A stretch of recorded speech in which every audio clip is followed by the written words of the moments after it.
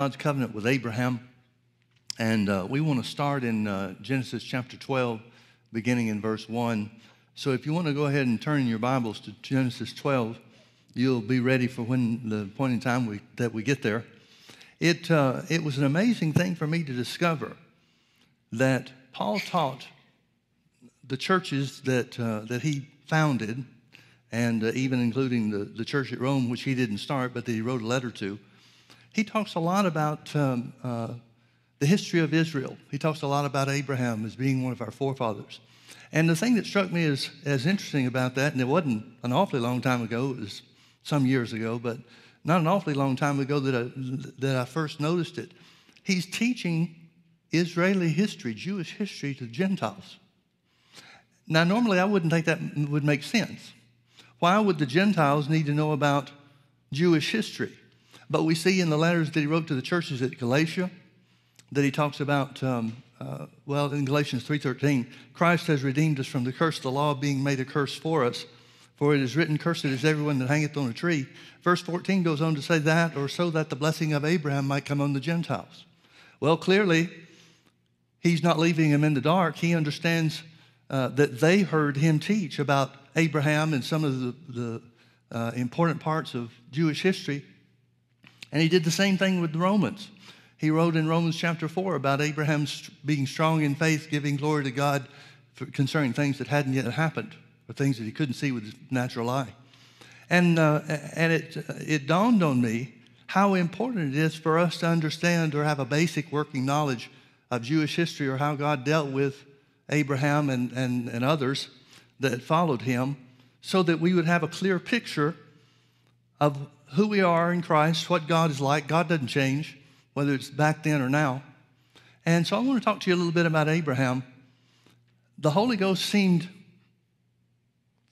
for it to be fit or appropriate for Paul to talk a good deal about Abraham and the things that happened to him. So let's start in Genesis chapter 12. I'm trying to get to chapter 15, so we want to just hit some high spots real quickly. Genesis 12, verse 1. Now the Lord had said unto Abram, get thee out of thy country and from thy kindred. Notice that. He said, leave your family's home and leave your relatives. And from thy father's house unto a land that I will show thee, and I will make of thee a great nation. And I will bless thee and make thy name great, and thou shalt be a blessing. And I will bless them that bless thee, and curse him that curseth thee. In thee shall all the families of the earth be blessed. A lot of times people try to bring that into the New Testament. And they talk about America's blessing is only because we stand with Israel. And folks, that's not how it works anymore. The seed of Abraham is identified as those that are in Christ, not the physical state of Israel. Now, don't get me wrong. I'm not saying God's not on their side. He clearly is. And the Bible tells us during the tribulation period that he's going to show how much he's on Israel's side when he gums up the works and everything the Antichrist tries to do. But our blessings don't have anything to do with blessing Abraham or blessing the nation of Israel. Our blessings have everything to do with Jesus, who paid the price for us. So it's not about bless them that bless you. For us, it's not that way anymore. Verse 4, so Abram departed as the Lord had spoken unto him. Notice the next phrase, and Lot went with him. Now that's the very thing God told him not to do. He said to leave your family home and to leave all your kindred, all your relatives. But Lot went with him. And Abram was 75 years old when he departed out of Haran. And skip with me to chapter 13. Like I said, we're just going to skip around a little bit and get some of the basics for a foundation. Genesis chapter 13, verse 1, and Abram went up out of Egypt, he and his wife, and all that he had, and Lot was with him. Lot's still there, unto the south. And Abram was very rich in cattle, in silver, and in gold. Verse 5, it says, and Lot also, which went with Abram, had flocks and herds and tents. And the land was not able to bear them, that they might dwell together, for their substance was great, so that they could not dwell together. And there was a strife between the herdmen of Abram's cattle and the herdmen of Lot's cattle. And the Canaanite and the Perizzite dwelled then in the land. And Abram said unto Lot, let there be no strife, I pray thee, between me and thee, and between my herdmen and thy herdmen, for we be brethren. Is not the whole land before thee? Separate yourself, I pray thee, from me. If thou wilt take the left hand, I'll go to the right, or if thou depart to the right hand, then I'll go to the left. And we know what happened. Lot picked the cities of the plain, Sodom and Gomorrah, and he moved him and all of his possessions there. That didn't turn out too well in the long run, you may recall. It seems to me that one possible explanation for why God was wanting Abram to leave his family, including Lot, which was his nephew, it certainly, one thing that we know for sure is it certainly would have bypassed or removed the possibility of strife, the strife that caused them to separate. But now I want you to see something else that's kind of a background or as a confirmation, really. Notice in verse 14, after Lot goes toward Sodom and Gomorrah, and the Lord said unto Abram, after that Lot was separated from him. I want you to realize that every time Abram took a step further toward God into what God really told him to do, he always got an additional visitation or instruction or some kind of blessing came. Now, I don't want to leave the wrong impression. It's not like God was mad at him. We don't see anywhere in here where God says, who's that? Talking about Lot, and why'd you bring him when I told you not to, or that type of thing. But I do want you to see that Abraham wasn't perfect in everything that he did. And God didn't withhold the blessing from him as a result. So the Lord said to Abram after that Lot was separated from him, lift up now your eyes and look from the place where thou art northward and southward and eastward and westward. For all the land, verse 15, for all the land which thou seest, to thee will I give it. He's talking about a promise to be fulfilled. He's talking about something that'll happen in the future.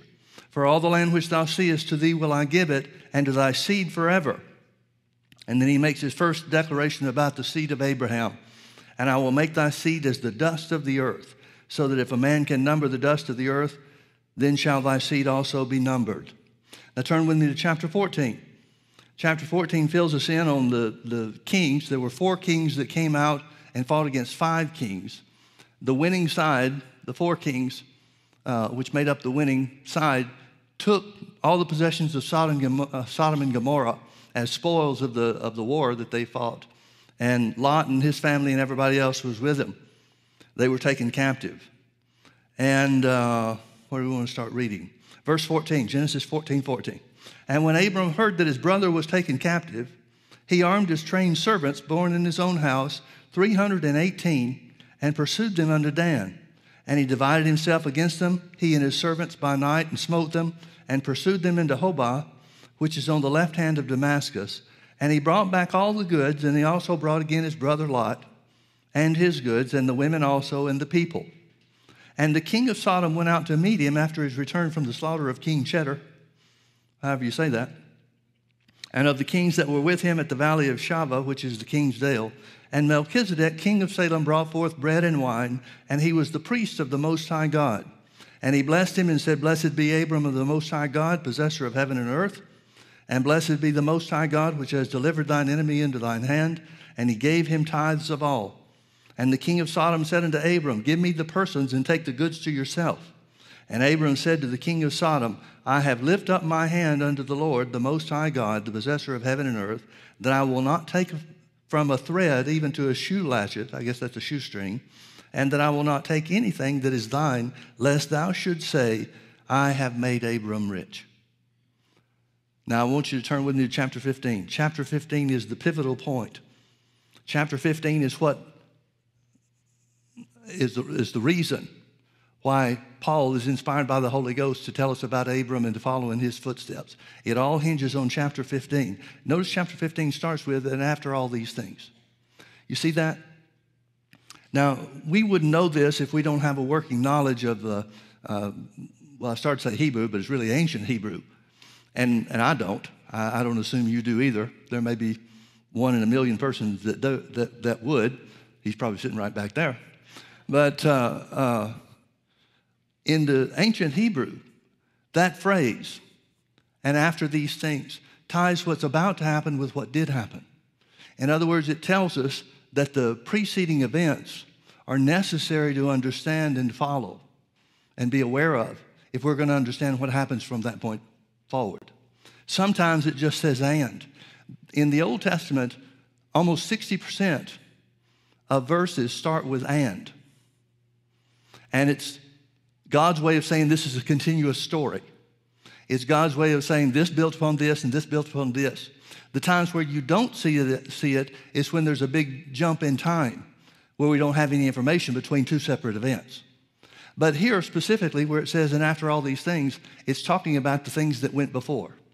Now we just read in chapter 14, we know what Abraham's condition was.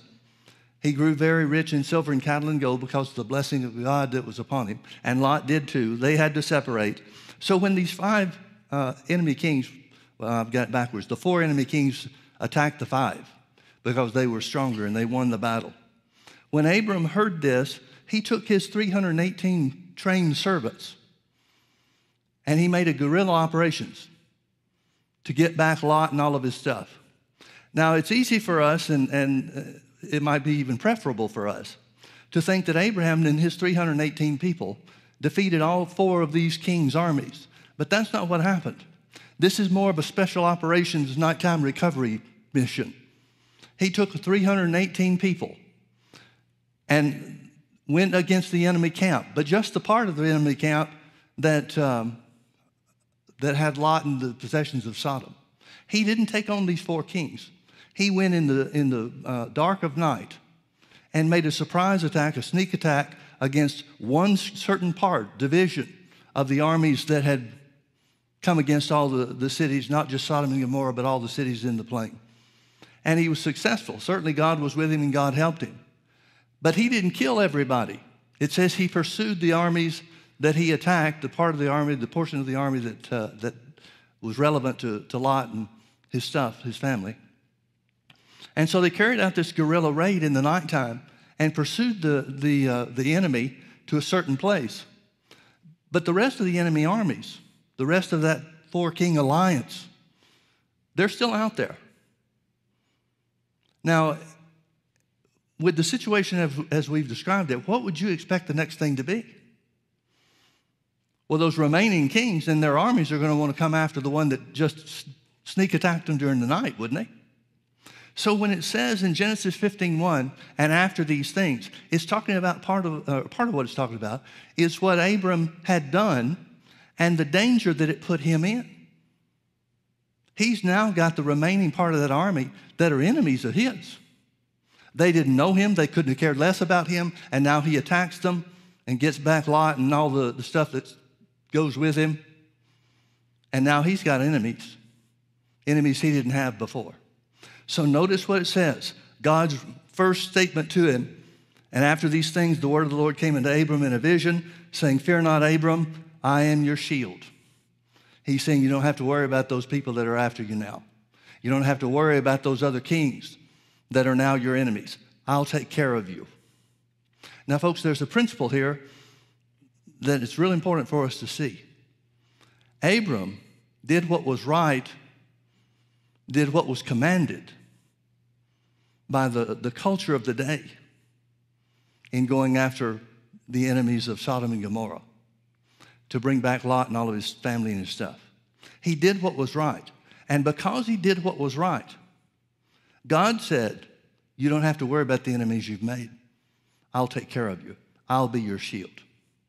Notice the next thing that he said, I'll be your exceeding great reward. Now, why is he talking to him about his reward? Because Abram didn't profit from this thing. He gave all the goods back to the king of Sodom. Remember, the king of Sodom said, you keep the stuff and give me the people. And Abram said, I'm not going to take anything from you. Only thing I'll take is what the young men have eaten during the course of the battle. But I'm not going to take anything from you. And do you remember the reason why he said? The reason why he made the commitment is because he didn't want anybody to say that something else had made him rich other than God. Here's God saying, because you've put me first, because you've been willing to do what was right and stand upon the principle that I'm your provider, I am now, therefore, your exceeding great reward. The words exceeding great reward in the Hebrew literally mean vehemently increasing payment. Now, you may remember in Hebrews chapter 11, where it tells us about Moses. It says Moses rejected the pleasures of Egypt. even though he was due them because of the situation of his upbringing and so forth. But he rather chose to suffer the afflictions of the Jews than the pleasures of sin for a season. And the principle is simply this. When we put God first, this works as far as the tithe is concerned, and I think this is especially the reason why it's listed here in the way that it is. Tithing was never a part of the law of Moses. Tithing was, it was never part of God's commandment to Abram. It became codified in the law of Moses because Abraham did it as a memorial unto God. He did it not because God told him to. We can't find any record where anybody is tithed up into that point in time. Abram just seems to come to the place where he recognizes that Melchizedek is the priest of the Most High God. I don't know how that works. I don't know what priest there would be, what people he would be ministering to, because Abraham was the one that God was making a covenant with. He hadn't gotten there yet, but he's on the way to making this covenant. So I'm not sure who Melchizedek is. I've heard all the arguments one way or another, and I'm settled that there are about 3 arguments that could be right. Past that, I don't know. But Abram offered tithes to Melchizedek out of a heart for God, just because he wanted to bless the one who represents the one who made him rich, the one who's been good to him. And just as the same thing, the same principle, just as God told Abram, because you've done the right thing in recovering your nephew Lot and all the stuff, I'll be with you. I'll be your shield. I'll be your defense. In the same way, he's telling him, because you chose to take the position you did with the money, I'll make sure that you wind up with more than you would have had if you'd kept it. And folks, that's the principle of the tithe. That is the principle of the tithe. It's not that we give so that God will give us more. It's that we give out of a heart of love and appreciation for it, and he shows just how much bigger he is than the money we give. Can you see that? That's why this verse 1 starts with after all these things. Because what happens when God speaks to Abraham? Well, he hadn't become Abraham yet, but you know what I mean. When God speaks to him, he's confirming that he'll be better to him than anything that the world would or could provide for him. So again, verse 1, after these things, the word of the Lord came unto Abram in a vision, saying, Fear not, Abram, I am your shield and your exceeding great reward. And Abram said, Lord God, what wilt thou give me, seeing I go childless, and the steward of my house is this Eliezer of Damascus? And Abram said, Behold, to me thou hast given no seed, and lo, one born in my house is mine heir. And behold, the word of the Lord came unto him, saying, This shall not be thine heir, but he that shall come forth out of thine own bowels shall be thine heir. Now, I want you to see how things are taking a turn. This is not the first time where Abram's asked for a sign. It's not the first time he's asked God, how will I know? He's got a promise that's lasted for a long time, that's been in effect for a long time and been unfulfilled for the length of that period. We don't know exactly where this is on the age of Abram, but he's probably already getting to the point where you wouldn't naturally expect somebody to be able to have kids. The one thing about this, though, that I want you to see is that he's talking about the inheritance that God has promised him being tied to the seed. Before then, he's just been talking to God about things in a general sense. But now he's asking specifically. He's talking specifically about the inheritance being the seed of Abraham. And so the Lord answers. He brought him forth abroad and said, Look now toward heaven and tell the stars, if thou be able to number them. And he said unto him, So shall thy seed be. Now you remember in chapter 13, verse 16, I think it is, where God showed Abram the dust of the earth.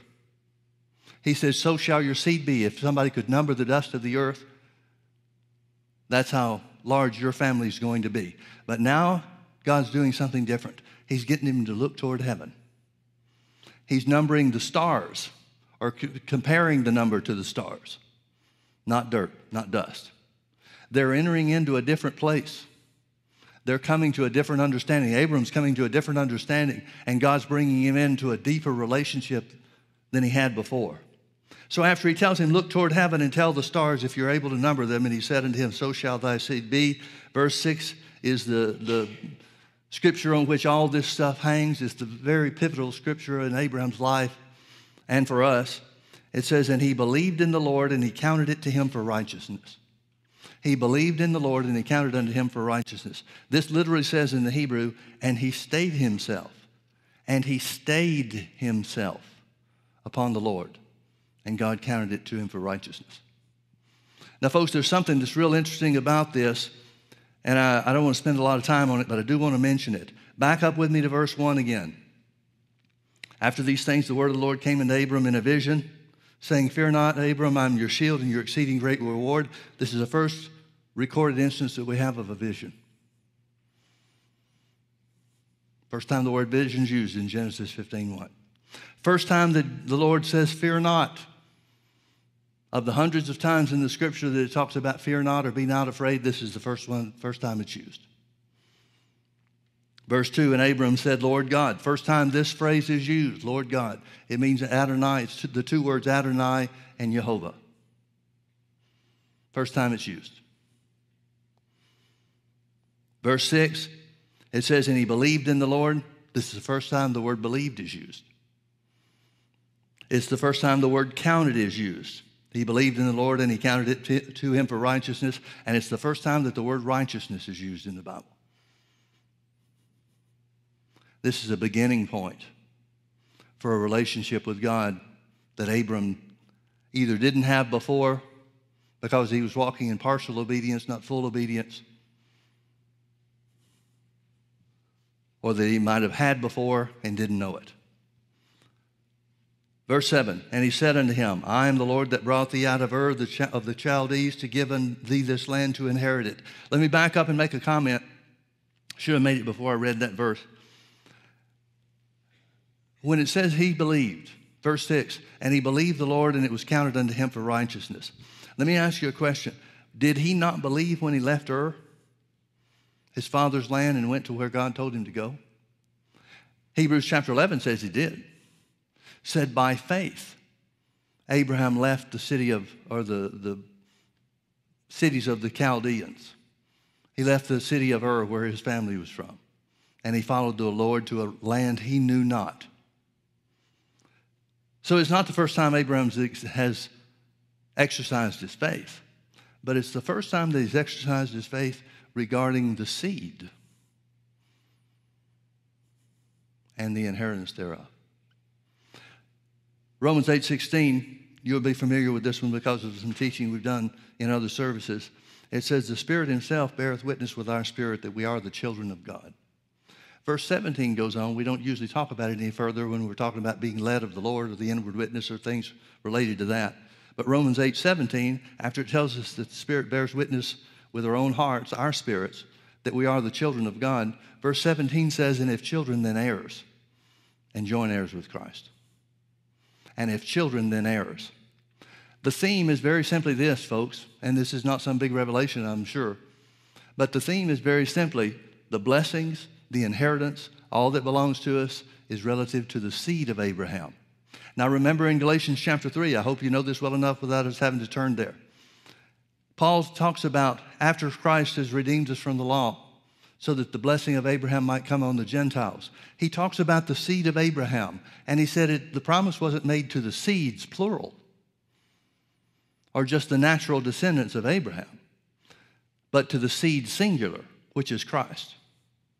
It goes on in Galatians chapter 3, verse 29 to say, and if you be Christ, then are you Abraham's seed and heirs according to the promise.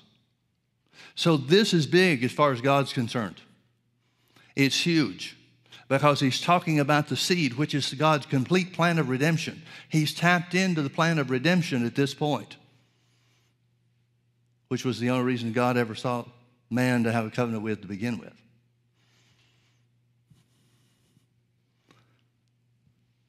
And he said unto him, I am the Lord that brought thee out of Ur of the Chaldees to give thee this land to inherit. And he said, Lord God, whereby shall I know that I shall inherit it? Now, this is not a sign or an action of unbelief. If it was, God would have told him right away. But everything about this chapter is based on verse 6, and he believed the Lord.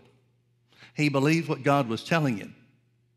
But he knows he's been with God long enough. He's seen God do miraculous things. One of them was probably the defeat of the enemy, the 4 kings, to recover Lot and the stuff, and his family and the stuff. He knows that God's been with him. He knows God's the one that made him rich, so much so that he takes special care that nobody can say that they added to Abraham. Complete commitment. So when he asks, how am I going to know? This has got to be something where he's led by the Holy Ghost, because that request or that question begins the covenant, the making or the cutting of the covenant that everything hangs on, that everything was based on. So the Lord answered him, take me a heifer of 3 years old, and a she-goat of 3 years old, and a ram of 3 years old, and a turtle dove, and a young pigeon. And he took unto him all these, and divided them in the midst, and laid each piece one against the another, but the birds divided he not.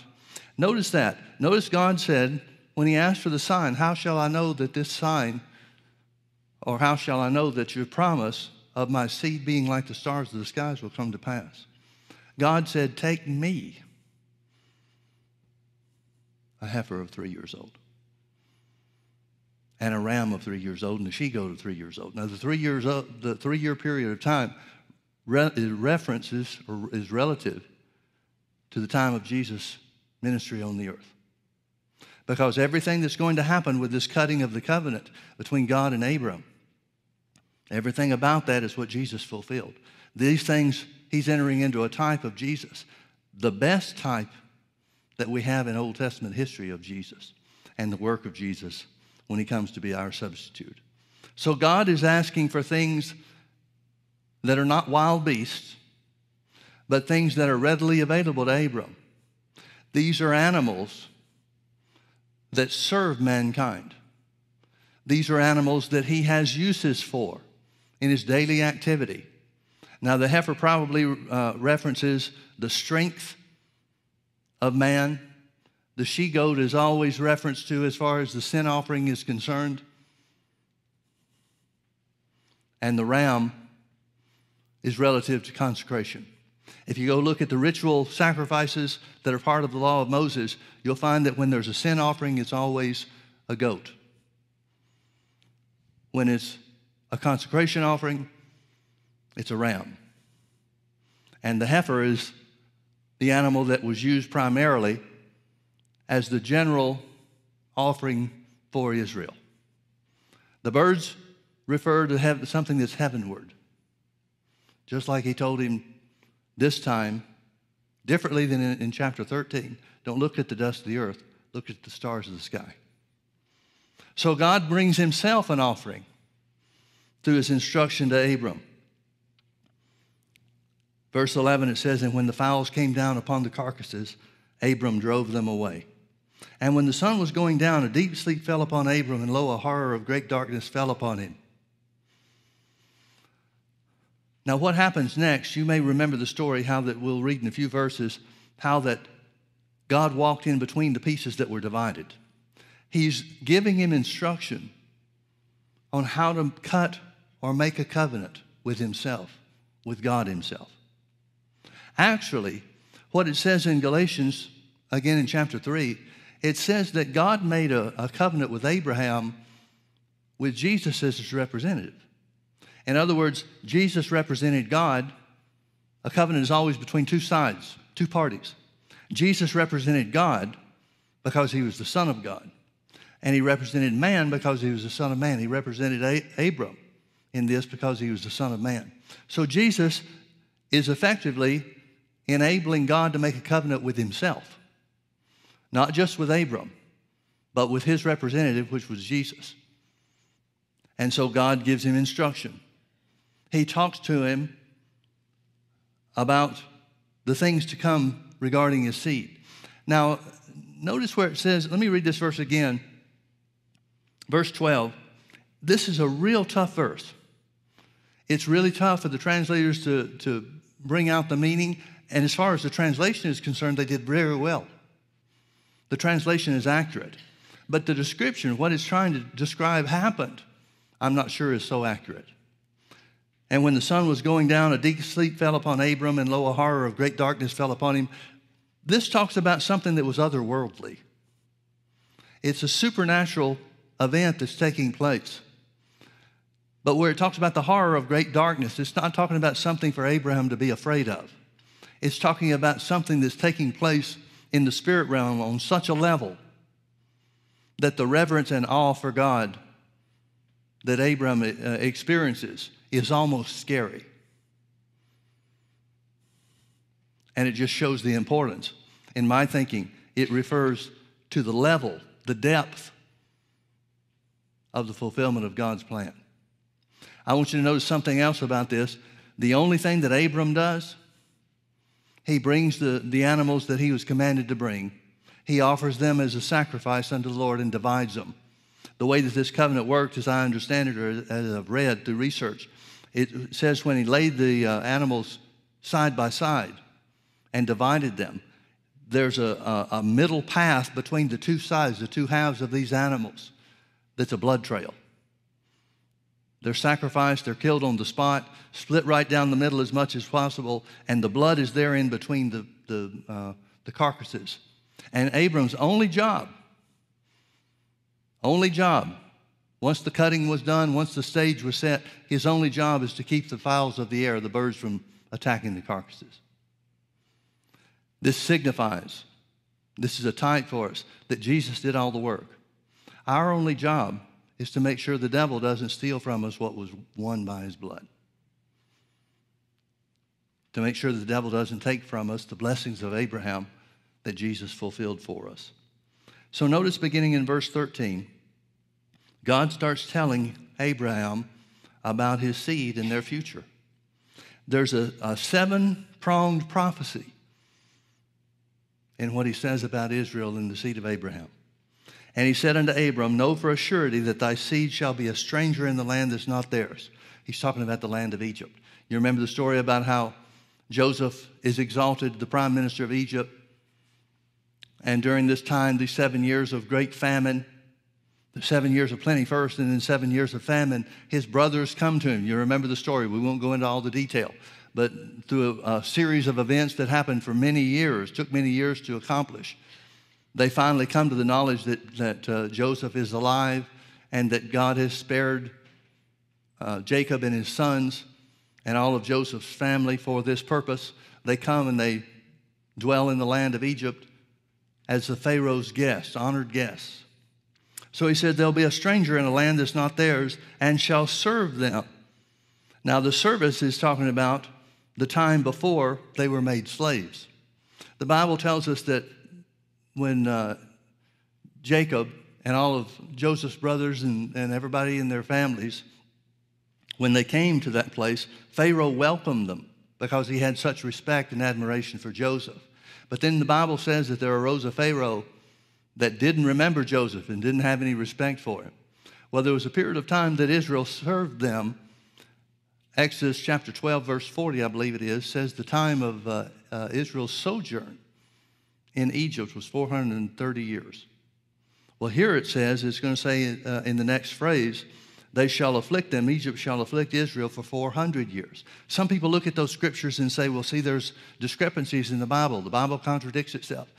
And nothing could be further from the truth. It's telling us how long Israel served in Egypt in peace. And that was for 30 years.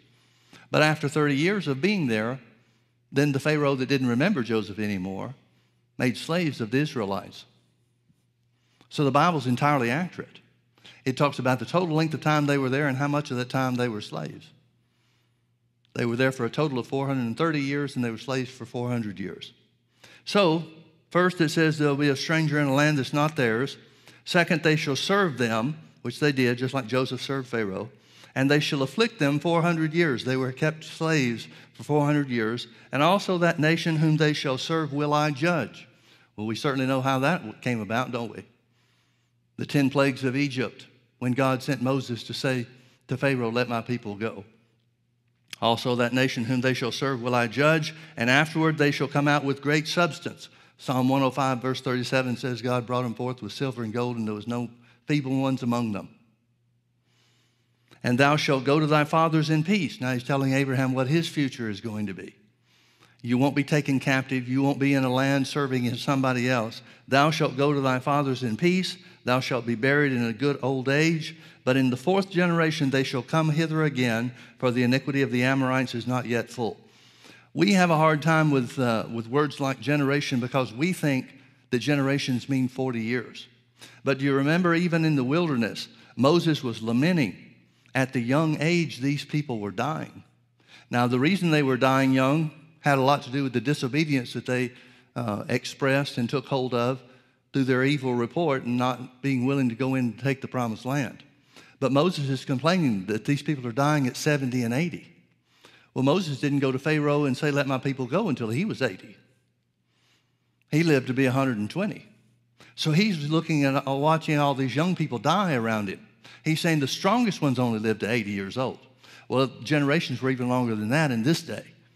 According to Exodus chapter 6, about verse 16 through 19, somewhere around there, it talks about the generations of Levi. It says Levi was the first generation. Well, Levi was one of Joseph's brothers that came and was part of the party that found out about him after Joseph revealed himself to his brothers as being alive. So Levi is the first generation. The Bible says he gave birth to Kohath among other children's sons. Kohath is the second generation. The third generation was Amram. Kohath, as a part of his family, there were many other brothers and sisters, but he gave birth to Amram, and Amram was Moses and Aaron's father. So the Bible is just exactly accurate, purely accurate. It went from Levi to Kohath to Amram to Moses and Aaron, who were brothers. Moses and Aaron were the fourth generation that brought Israel out of the bondage of Egypt, just like God said. But in the fourth generation they shall come hither again, for the iniquity of the Amorites is not yet full. And it came to pass that when the sun went down and it was dark, behold, a smoking furnace and a burning lamp that passed between these pieces. Now the smoking furnace and the burning lamp, those are kind of difficult to translate as well, but they represent God. They are trying to describe this covenant that's being made. Now remember, a covenant was made up of two parties. The way that it worked is once the animals were slain, the blood trail was set forth, then one would go walk toward the other one, turn around and walk back. The other one would start from their end, walk toward the other individual, the second party, and then walk back. But Abram's not cutting a covenant. God is cutting a covenant with representatives. Jesus represented God, and Jesus represented Abraham. And so where it says that a burning lamp and a smoking furnace is talking about the two descriptive characteristics of God in this cutting of the covenant. They probably correspond to the cloud that Israel saw in the wilderness. And the other part is the pillar of fire. At night, remember, it was a pillar of fire. During the daytime, it was a cloud. It's talking about a manifestation of God himself. So it's probably referring to the glory cloud and the pillar of fire. The glory cloud may have represented God. The smoking furnace may have represented God. The burning lamp may have represented Abram. But Jesus took the place of both parts. And here's what I've been trying to get to all the time. And I want you to notice very clearly, verse 17 again, and it came to pass that when the sun went down and it was dark, behold, a smoking furnace and a burning lamp that passed between these pieces. In the same day, the Lord made a covenant with Abram. First time we see a covenant with Abraham. We've seen God promise him good things. We've seen the blessings of God upon Abram make him rich, so much so that he and Lot, the land couldn't bear them both at the same place. In the same day, the Lord made a covenant with Abram, saying, unto thy seed have I given this land, from the river of Egypt unto the great river, the river Euphrates, and talks about the other boundaries. Now, do you remember we pointed out in Genesis chapter 13, verse 16, where God said, get up and look. Unto this land will I give thee. Notice the things have changed. He said, this land have I given thee. Now, why did they change? Because a sacrifice had been made. Because a sacrifice had been made. Folks, Christ redeemed us from the curse of the law, being made a curse for us. For it is written, cursed is everyone that hangeth on the tree, that the blessing of Abraham might come upon the Gentiles through faith, and that we might receive the promise of the Spirit. The land that we possess has been given because Jesus, that which is the fulfillment of this type, The sacrifice has already been made. There's nothing that God withholds from his children on any level, in any area. Because the Bible says we've been blessed, not going to be blessed. We have been blessed with all spiritual blessings in heavenly places. Why is that? Because of what Jesus did for us. Whatever you need, it's already yours. Whatever spiritual blessing, whatever spiritual help, whatever is necessary for you to enjoy life and fulfill God's plan for you here on this earth has already been given to you. We just need to recognize the seed. We need to recognize the sacrifice that has been made. We need to recognize that our inheritance is all through the work of Jesus. And knowing that, the simple truth of that, for Abraham, he believed God and it was counted unto him for righteousness. We believe God and we are made the righteousness of God in Christ Jesus. What will God withhold from his righteous family? Not a thing, ever, under any circumstances. Jesus said all things are possible to him that believes. What are we supposed to believe in? We're supposed to believe in what Jesus did for us. And under those conditions, may not be overnight, may take a while, but all things are possible. Amen? Let's pray. Father, we love you so much. We thank you for all that you've done. We thank you, Father, that you care about us just like you cared about Abraham. Jesus told us that because of his sacrifice, we have the same place in you or in him with you that he had with you himself. We thank you, Father, that there's nothing that's too hard for you. We thank you, Father, that there's no good thing that you'll ever withhold from us. We thank you, Father, that Jesus fulfilling the type, the Old Testament type upon which the covenant with Abraham was based, now the blessings of Abraham are ours. We thank you, Father, for blessing us. We thank you for your goodness to us. And we declare unto you, Father, that what we want most is to know you.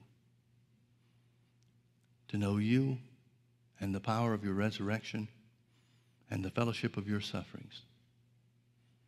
That we might live the Christian life, the Christ life that you sent Jesus for us to have. Thank you, Father, for being so good.